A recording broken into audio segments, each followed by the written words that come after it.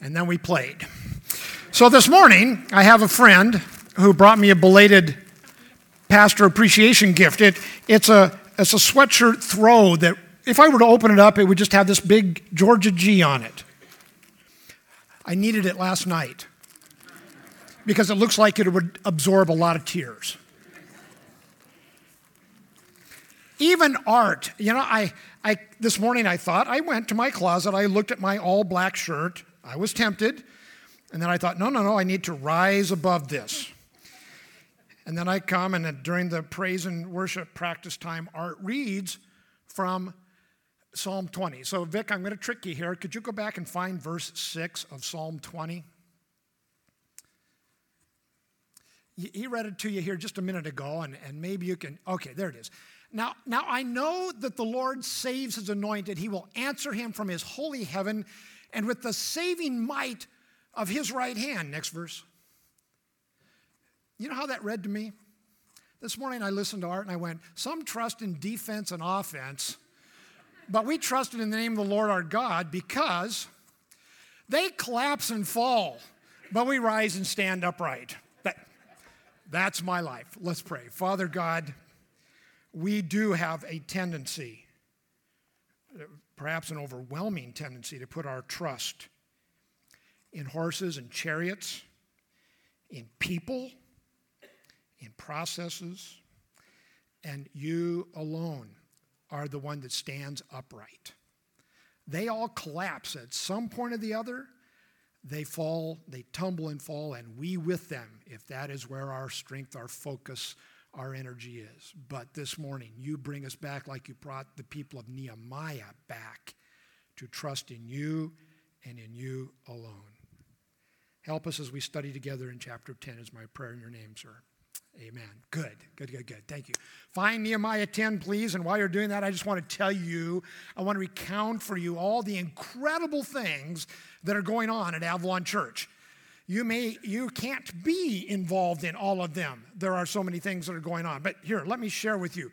The children's ministry just had a fall festival last Sunday. Hundreds of people from our community came on campus and got exposed to people who love Jesus. And in fact, they wandered into the lobby to go to the restroom, and then many people said to my wife, who was out there guarding the lobby, hey, can we go in there and see the big room? What's behind the doors? And so Debbie just opened the doors, and people came in, and she got a chance to tell them about you and the way we worship on Sunday mornings. It was exciting. Lisa Hernandez, our children's director, has instituted some prayer cards. You know how I held up the ones for you to put in the offering. In the 4th and 5th grade particularly, every Sunday, the teachers are saying, do you have a prayer request? It's great. Man, the teachers are so excited to get those prayer requests that say, please pray for my dog. Because dogs need prayer, apparently, right? But they're knowing that it's okay to bring petitions and things to God, and that our teachers care and are praying for them. Children's ministry. The youth they're just dynamic and exploding. If you are a parent of a middle or high school student, whether you're involved in or should be involved in the 220 student ministries, next Sunday afternoon, instead of their normal youth time, they're going to have a dinner, a family Thanksgiving dinner. You can get more information about that out in the lobby today. We want to invite all you parents to come and be involved in a Thanksgiving dinner. 1825 young adults. Man, they got 55 people signed up to go to the Passion Conference in Atlanta in January. And you can help them out because you can't escape today without going through one door or the other where there's going to be bowls of chili, which you can gladly make a donation for. More is better. Help them get there. Life groups. Tomorrow will be the second meeting of our Life House project that Ira is leading us in, a new and additional way to do life groups. It's not too late. See Ira. He'll be there, and then he'll be there to be involved in what's happening with our life groups. The men's ministry, we went on a camp out last weekend, which was just an exceptional experience for the men who went, and they did a second Thursday outing. We got a men's breakfast coming up the first Saturday in December. Men, an opportunity for you. Women, Friday evening, December the 1st, there's going to be a cup of Christmas tea get-together for y'all. It's going to be hosted in Amy Wade's home. You can sign up for it, get more information about it out in the lobby after church. I hope you'll do that. That's an opportunity to just gather together and enjoy each other, but enjoy each other in the name of Jesus Christ. Spanish ministry. Yesterday I was up here for some other meetings, and the Spanish women were having a breakfast over there. Do those ladies know how to eat? It's great. I love going over there and pretending that I'm really glad to see them and just really look at their food. No, I am. They are precious people. And when they worship and when they praise and when they study, it's an extraordinary thing. Missions. You just heard Ray and Anne-Marie talk about missions. They're already lined up to go back to Mexico in the spring break in March. Also, we have a group going to Romania during the spring break in March, and this afternoon is going to be their first training meeting here at the church in the back classroom, because as Ray and Anna Marie said, they don't just say, you want to go, get on the plane. They have them totally prepared to do ministry where they go. It's an incredible thing. I'm excited about that. Community outreach. Friday evening, we had a whole bunch of people here that put together Samaritan Purse Christmas boxes that we're going to get distributed around the world, and they put together flood buckets to help people who are in areas that are affected by floods. It was our community came together inside the building where Avalon Church worships, and if you saw my email, and you'll see the box that's out there in the lobby, it's time for our Thanksgiving Adopt a Family food drive. And so canned foods and potatoes and gravy and all that stuff, bring it this week during the week. Bring it next Sunday. We want to have lots and lots of meals available to our community. Prayer. A week from tomorrow night, on the 20th, is our every third Monday prayer gathering. We invite you to come and just spend an hour, maybe more, as the Spirit leads, just focusing together and agreeing in prayer. It's a sweet time. One of the meetings I had yesterday at 8 o'clock was with our deacons. I am excited about Hernan Diaz, who is our new lead deacon, offering to serve there. And we had some of our men gathered, and we're visioning for how deacons are going to be even more effective, more visible. I loved sitting with those men, and you're going to hear much more about our deacon ministry in the days to come. After I got done with them, we had a Discovering Avalon class, Discovering Avalon membership class. Between Monday night's class and yesterday's class, we had 24 people who came, got excited about Avalon Church, without a moment's hesitation, filled out their membership forms, and we're just adding, to the great work that's going on at Avalon Church. We're going to do one more December 4th. You bear that in mind that evening, Monday, December the 4th, one more time before our annual meeting on Monday, December the 11th. There are all kinds of opportunities. We are moving forward with opportunities. I encourage that you'll come along in one or more of those that I've listed. One more thing, and then we'll get right into Nehemiah. The pastor search team they have prayed it down to 3 men, all quality men, all men who have special gifts. And now we are going to have some face-to-face meetings with those men, the pastor search team and myself. And then the Lord is going to lead us. The Lord's going to make it really clear, because you're praying, we're praying, and we'll have a man and his family who will come perhaps sometime in December to meet you and talk with you and preach to you, and then we're going to select a next pastor. That's exciting times. It's exciting times. Hey, let's get back to Nehemiah, all right? The book of Nehemiah it starts off as being a story about rebuilding physical walls in the city of Jerusalem. But really, it's much, much more. As we've gone through 9 chapters, and as we go through the 10th, we're going to understand that it was more than just putting up the walls, although that was miraculous. It was really about rebuilding a people and a nation that had just kind of gone into chaos and needed to be brought back together again.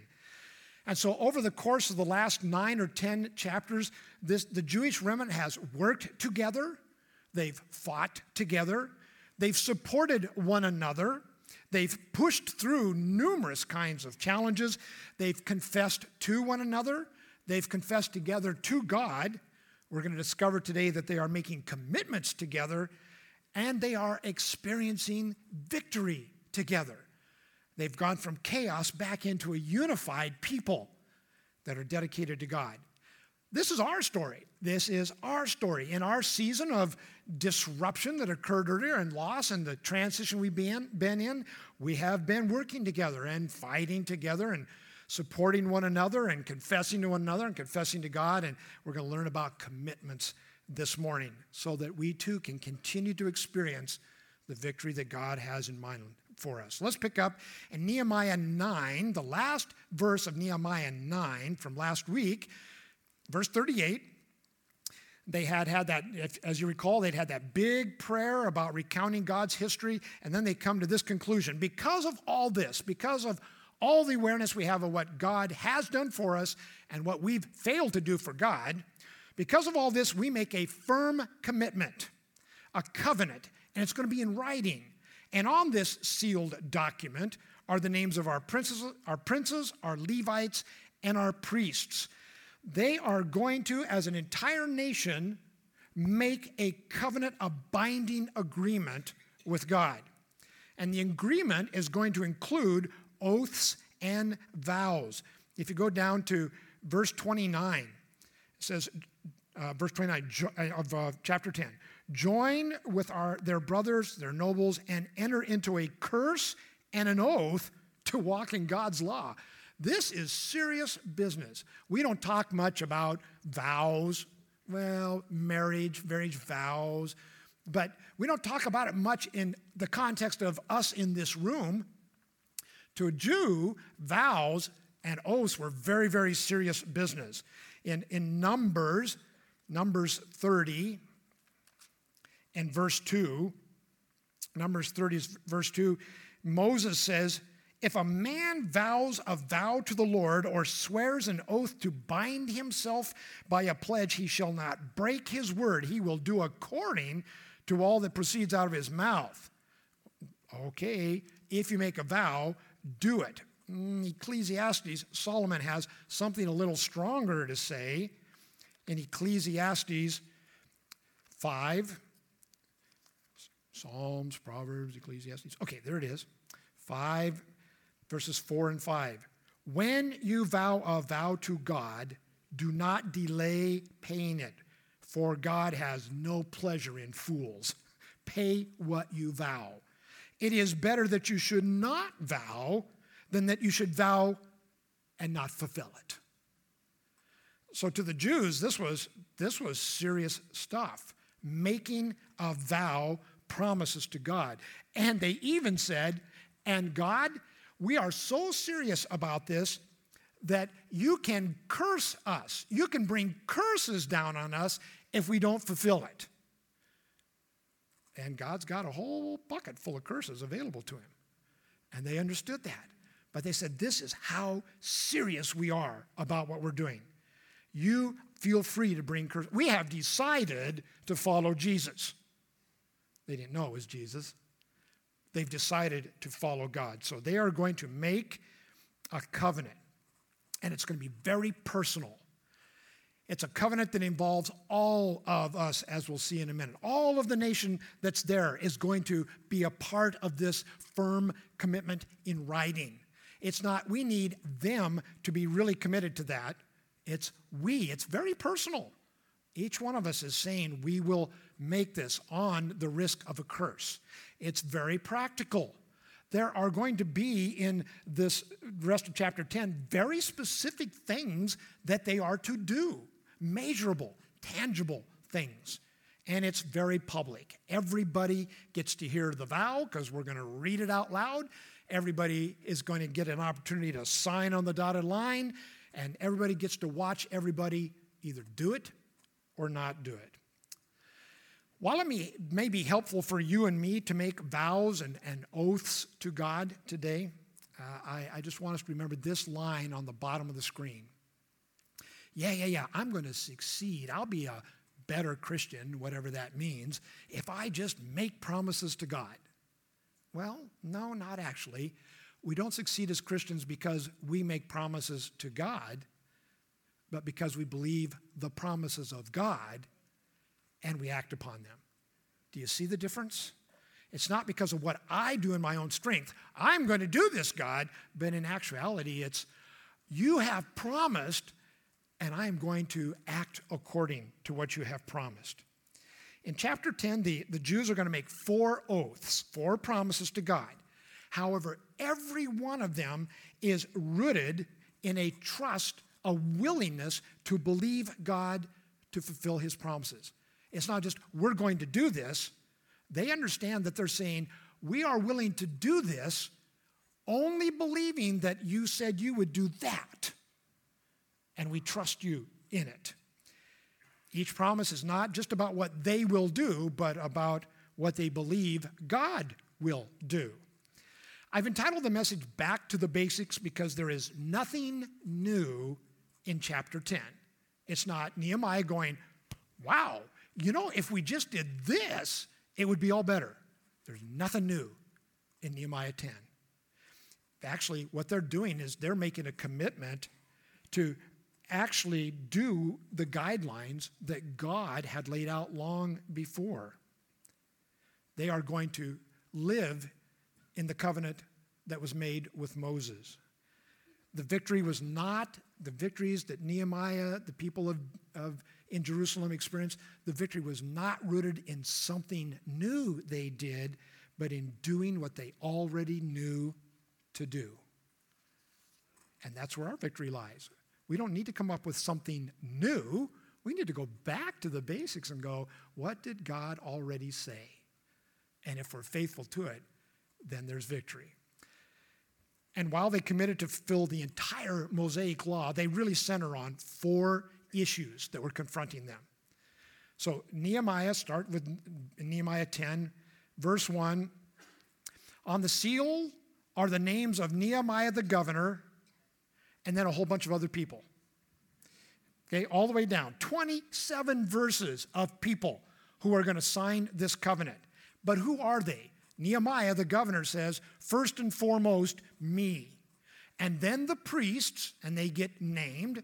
And then the Levites, they get named. And then the chiefs of the people in administrative roles, they get named. 27 verses of people who are either priests, Levites, or chiefs of the people, and they are going to sign the document on behalf of everyone.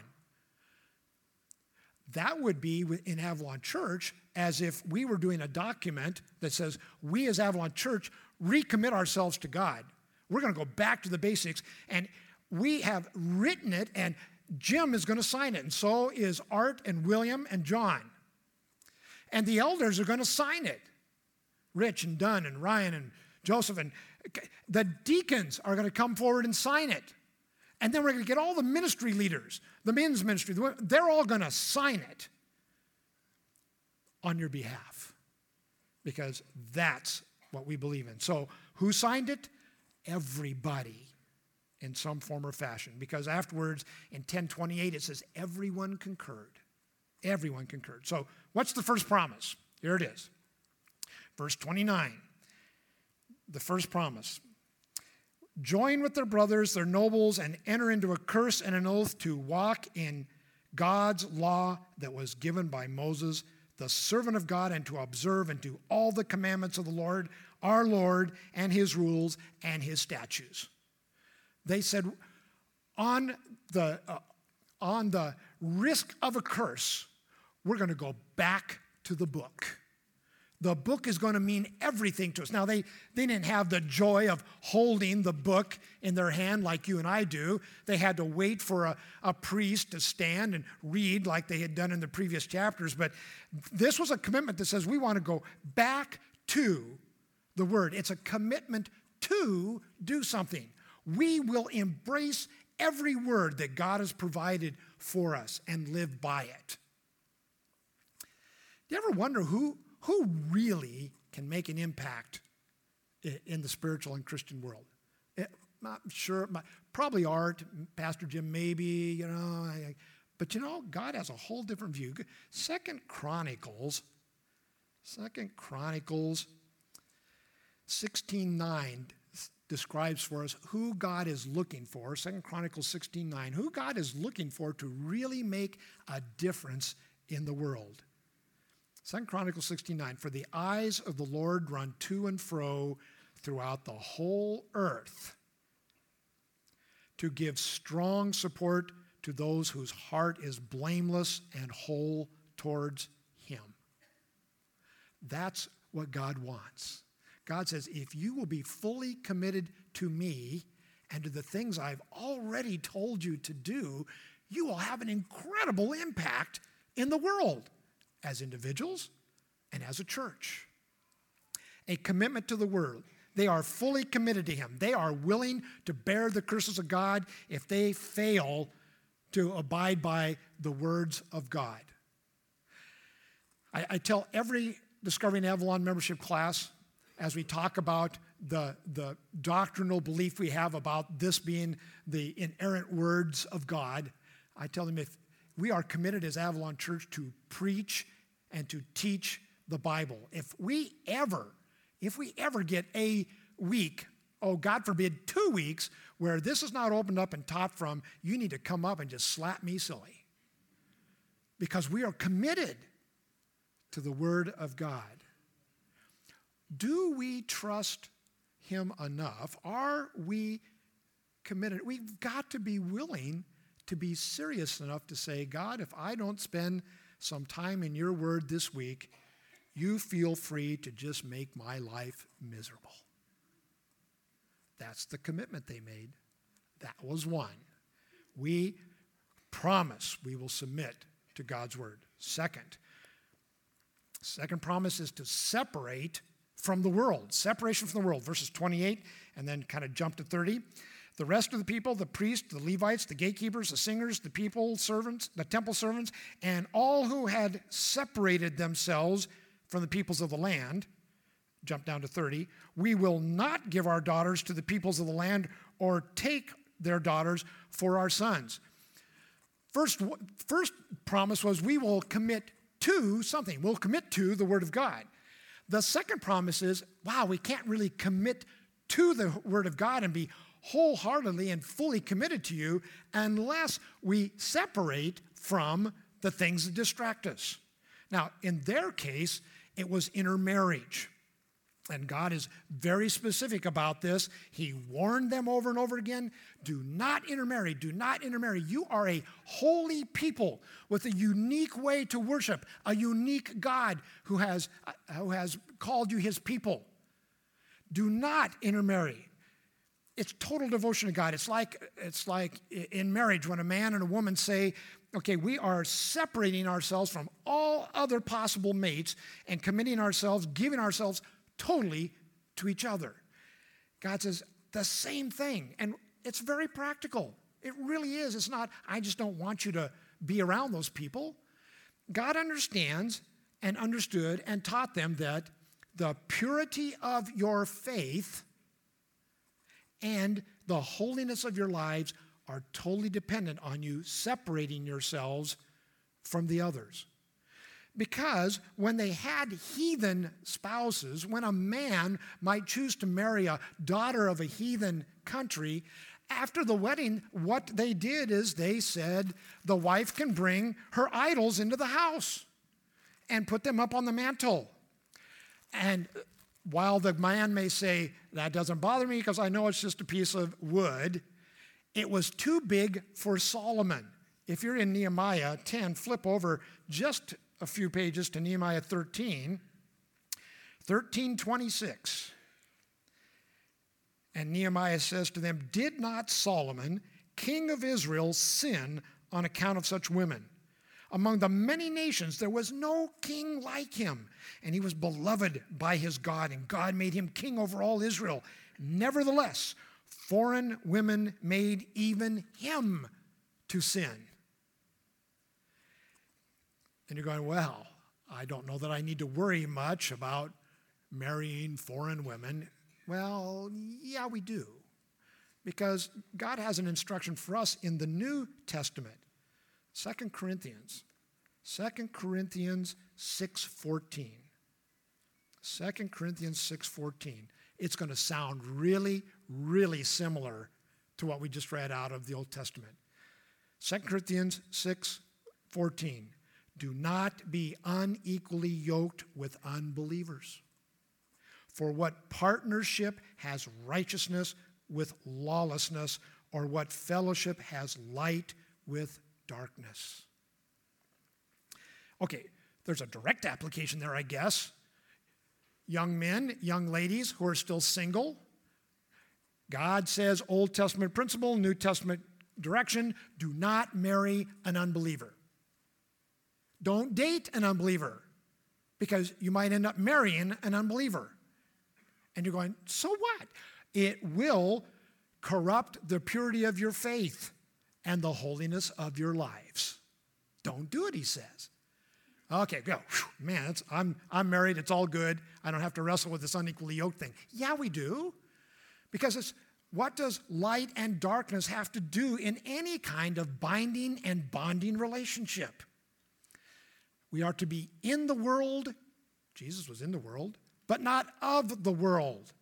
And in the moment I start to create bonding relationships like this with those who do not share my faith, I run the direct danger of corrupting the purity of my faith and the holiness of my lives.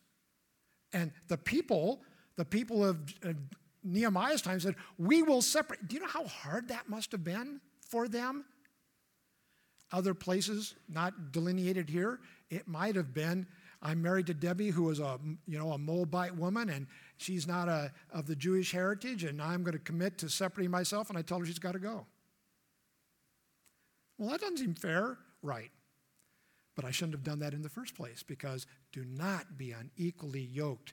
Okay, so far you're doing good. Okay, I think I'm good. One more application. Please, he says, do not be unequally yoked to things. What? You realize the Jews in Jerusalem did not have the internet? Wasn't there? Okay, no smartphones, no football televised on TV on Saturday nights for hours. Because sometimes you and I can become unequally yoked to things. My Georgia football team lost horribly last night. And you know what? Heal that man!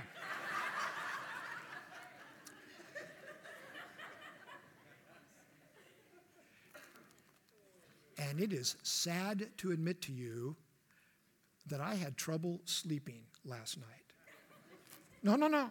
Dead serious. Dead serious.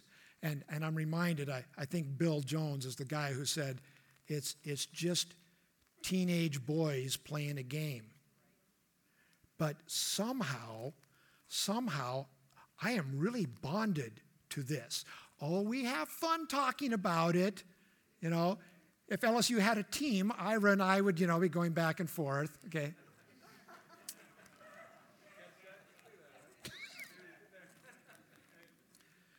But I found the pattern of my life disrupted because teenage boys lost a game. Should I stop watching football? I don't know. Maybe. Should I stop letting it have the influence it has that distracts me from God? Yes. Yes. Just give me Jesus. When we do the day of fasting on Tuesday, and I really hope you're going to, I'm really praying about that. I'm looking forward to it. I know some of you are. One of the things it's going to do is going to reveal to you and me the things that subtly rob us of our total devotion to God. And I may need to separate from that. Third promise, verse 31. Verse 31, where is that? Oh, there it is. And if the peoples of the land bring in goods or any grain on the Sabbath day to sell, we will not buy from them on the Sabbath or on a holy day, and we will forego the crops of the seventh year and the exaction of every debt. They are going to observe the Sabbath for God's people. And they had been making an excuse. The Sabbath was a clear direction in the Levitical law. On the Sabbath, you will do no work. But they found themselves a loophole. We got a loophole. We're not actually working. It's them that's working. We're just buying the stuff. And God says, foul, flag. No, doesn't. Okay, the Sabbath. They are going to commit to the Sabbath, a day designed to honor God without distraction. Maybe that'll be Tuesday as you fast. A day of rest. It was a reminder. Jews, you are no longer slaves. You were slaves for 400 years. You're not slaves anymore. When you were slaves, you had to work 7 days a week. You had no choice. I rescued you. You're not slaves. Take a day off and honor me. And when you do so, it's a day to declare the truth. To the unbelieving neighbors around them, to our unbelieving neighbors, it proclaims in a very practical way the truth that God is first in our lives. Well, I don't know that church attendance is all that important. I don't know. Sabbath, a day, a time that honors God, that we rest because we're not slaves to the driving influences of the world, and a day to declare the truth. This is how important my God is. It says they would then observe the sabbatical year. You go back and look at that, and that says every 7th year, God said, don't do anything with the land. Plant no crops. Let it lay fallow. Let it restore. That took a bunch of faith to know that in the 7th year, I was going to plant and harvest no crops. Well, where's the food coming from, God? And he says, trust me. So they said, all right, we will go back to a whole year in the 7th year because we believe you of not planting and harvesting. Oh, and what's more, also in the 7th year, all the debts I've incurred from y'all, I have been sucking money out of you. You owe me big time. This is going to be great. I feel like a rich man. I could probably retire. Ooh, wait, it's the 7th year. And the law said, release everyone from their debt. Ground zero. That took some faith. Man, I was banking on that for retirement. And he says, no. God says, you must have the faith in me to sustain you so that you will release the debt because I'm more concerned about people than I am about money. Fourth promise in verses 32 through 39. Let me read that together with you.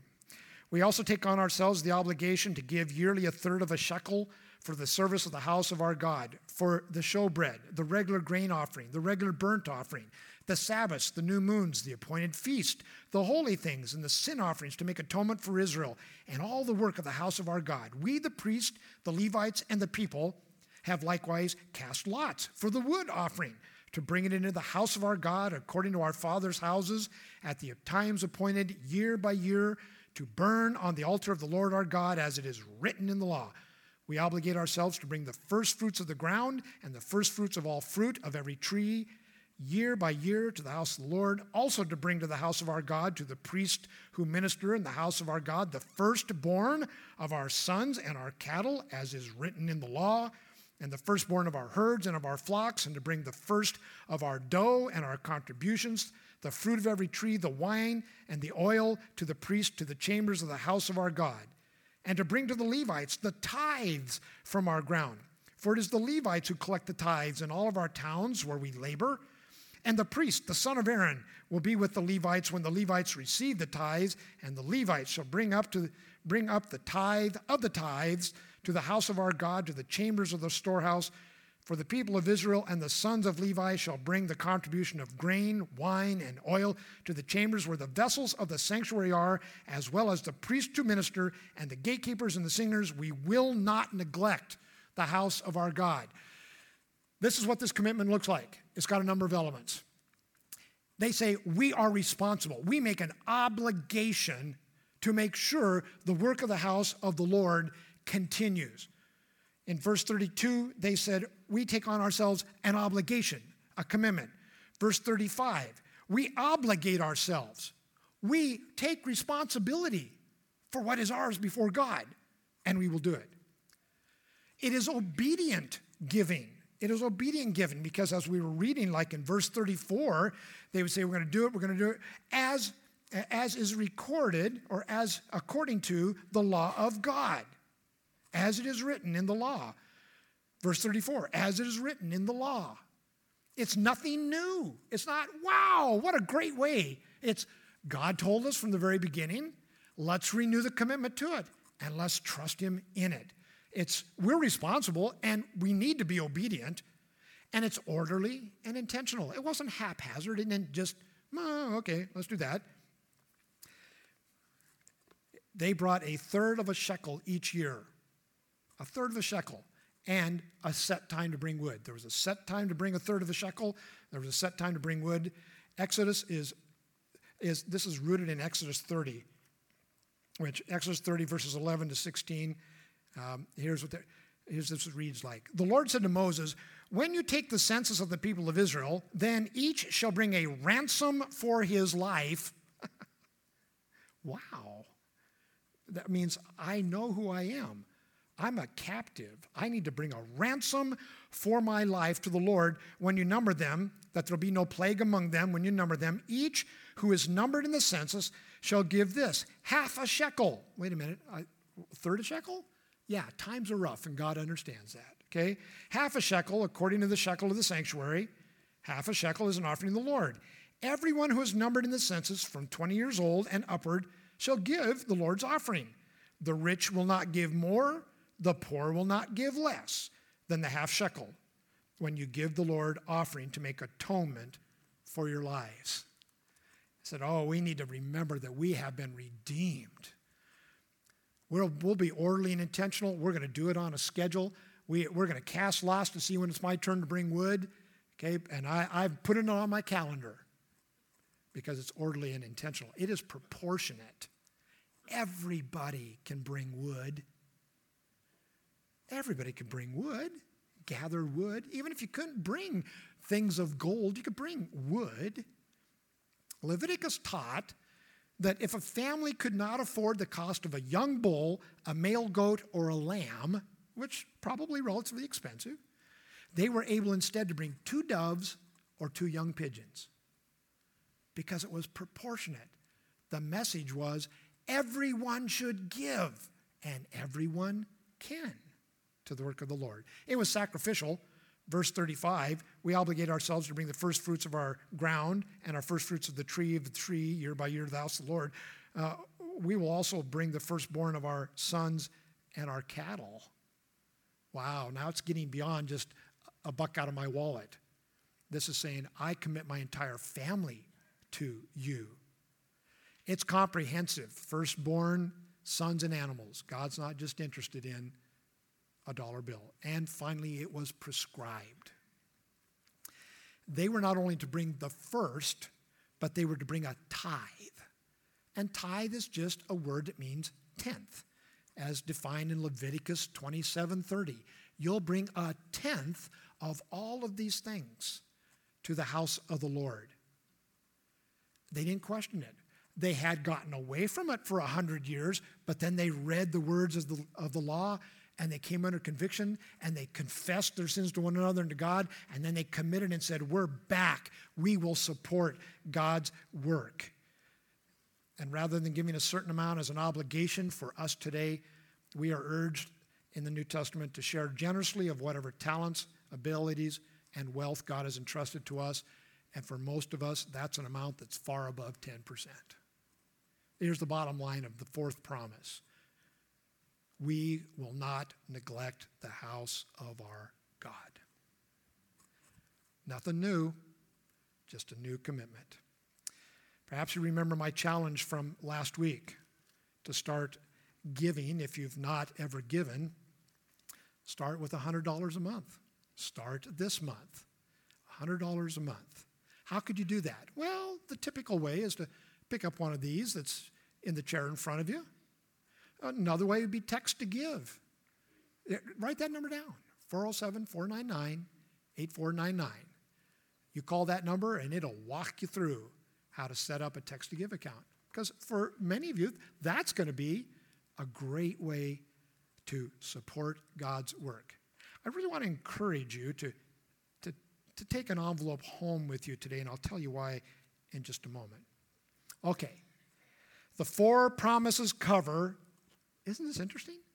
The 4 promises cover the most important components of our life. We are required to answer the question, what will I do with God? Will I be fully devoted to him? What will I do with people? How will I identify my priorities and who I bind and bond with? What will I do with my time? Will I trust God enough to actually take a day off to honor him and rest in his salvation? And what will I do with my money? Nothing new, all the old principles. All right, last thing, please. Tuesday is a day of fasting. If you have not been able to print this off on my email, there's probably 60 copies of the Guide to Fasting out in the lobby that you could pick up. I am really hoping and praying that Tuesday we, like the nation there in Jerusalem, will stand up together in our individual lives and say, this day I make a commitment to give up eating and so that I can focus to God. This is how serious I am about this. And I hope that as you're fasting, whatever the Lord leads you to fast, and there's guidance in how to do that in the fasting guide, I hope that we will all pray about the condition of our hearts and forgive one another. Let's ask the Lord to provide extraordinary clarity in the selection of our new pastor. We are so close, we just need him to send us an email that clear. And he can, because that's what the Holy Spirit does. And you know what? Perhaps the first of the year we're going to have a new pastor. Praise God. That'll be exciting. But you know, he may have a vision a little bit different than what we're doing right now. So let's be praying that we have hearts of acceptance and that we're ready to accept change as God's man leads us. And really take one of these home. And on Tuesday, just put it down in front of yourself and say, God, as I'm sitting here aware of all the things, or aware of some things that I have allowed to be more important than you, is there something you want to say to me about support for God's work? When the people in Nehemiah's time got back to the basics, they rode in victory.